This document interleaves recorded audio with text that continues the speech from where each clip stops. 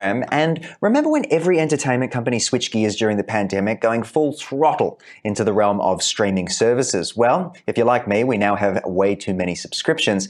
But what's next for the industry? As we hear talk of these mega mergers on the horizon, 4 big studios. Aaron Young joins me in the studio to discuss the latest from the space.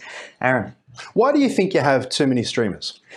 Well, because they all saw what Netflix was doing and they went, hey, that's a place to go. Cinemas are shut down. When you open your fridge, though, couldn't you say you have too many different items? They all do different things would be your answer. I'm telling you, when I get my bill at the end of the month for Paramount Plus, Warner Brothers, all of these different streaming services. It's what, $50? But when you used to have something like pay TV, it was closer to $100. So you're coming at me today. Okay. No, I think we talk about it, but when we think about it, I hear all the time, I've been hearing for years, there are too many streamers. Well, I mean, there are too many cable channels. There are too many TV networks. They're all doing different things. Very true. I remember scrolling through a lot of Foxtel channels back when cable was a thing and all of that and, having too much to watch. But let's talk about the merger between Warner Bros., Paramount. It looks like something is going to happen. It looks like Paramount will be sold.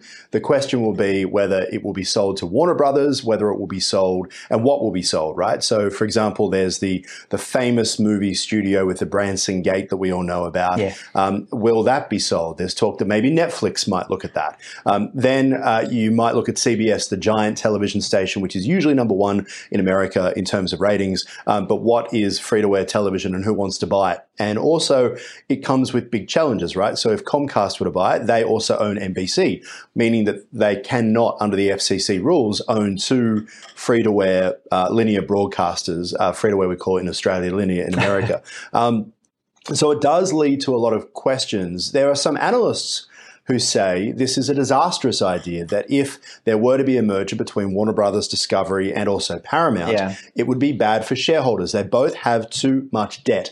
There is this little problem in the entertainment industry, which is the money that they are making is not covering the cost of all these deals that they're doing. But it's going to be okay, Aaron, because Tom Cruise just signed up with Warner Brothers to produce content into 2024. Talent attracts talent.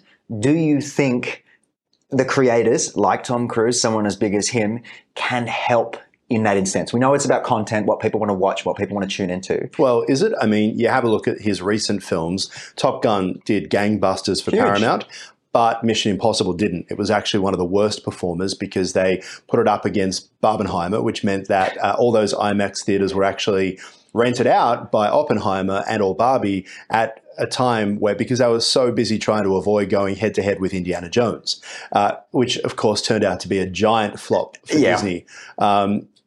Disney for diversity targets, as we call them these days, and it just isn't working for them. No, I mean, Bob Iger has spoken about it. It's not working. They did admit it in an investor meeting. Focus on what you're doing. Now, the interesting thing about Tom Cruise is we know that he's had this long-term relationship with Paramount. He's not leaving Paramount. He just doesn't have an exclusive deal with them, and he's going to be making stuff for Warner Brothers. We'll see what they come up with. We'll see. David Zaslav, who's in charge of Warner Brothers, is often described as being the CEO who had the worst 2023. Everything he touched was pretty much a disaster, from CNN and the changes that happened there through to, as we say, the biggest issue we see in the media industry right now is the huge level of debt for corporations that own these companies at a time when all of the streamers, independents like us, are coming around and nipping at their heels. And if you have a look at Paramount, they have a lot of cable channels. Think of Comedy Central, you think of Nickelodeon. Well, because they don't own the pay TV platforms that they're on, and we've had all of these cord cutters over the past few years only intensifying because they're switching to streaming, they're in this world where they're not making as much and getting as many views on cable. And then Paramount Plus isn't exactly working financially. Absolutely. What happens next? Well, that's my question. I was wondering what happens next. I think they should be merging along, but I don't know the details of the stocks and shares. It's debt. You put two companies over leveraged with too much debt together. Remember, Warner Brothers Discovery just came together. Warner Brothers and Discovery were separate companies.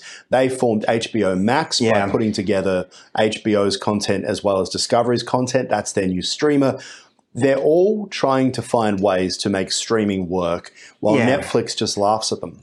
Well, that's the thing. Netflix is sitting pretty on top of its, high horse, and they're all trying to emulate it, right? That was the whole thing. Well, because Disney investors Plus, wanted it. Investors demanded. Yeah. Because they were so worried that if they had a stock in a company that didn't have a streamer, their own streamer, then that stock would be worth nothing.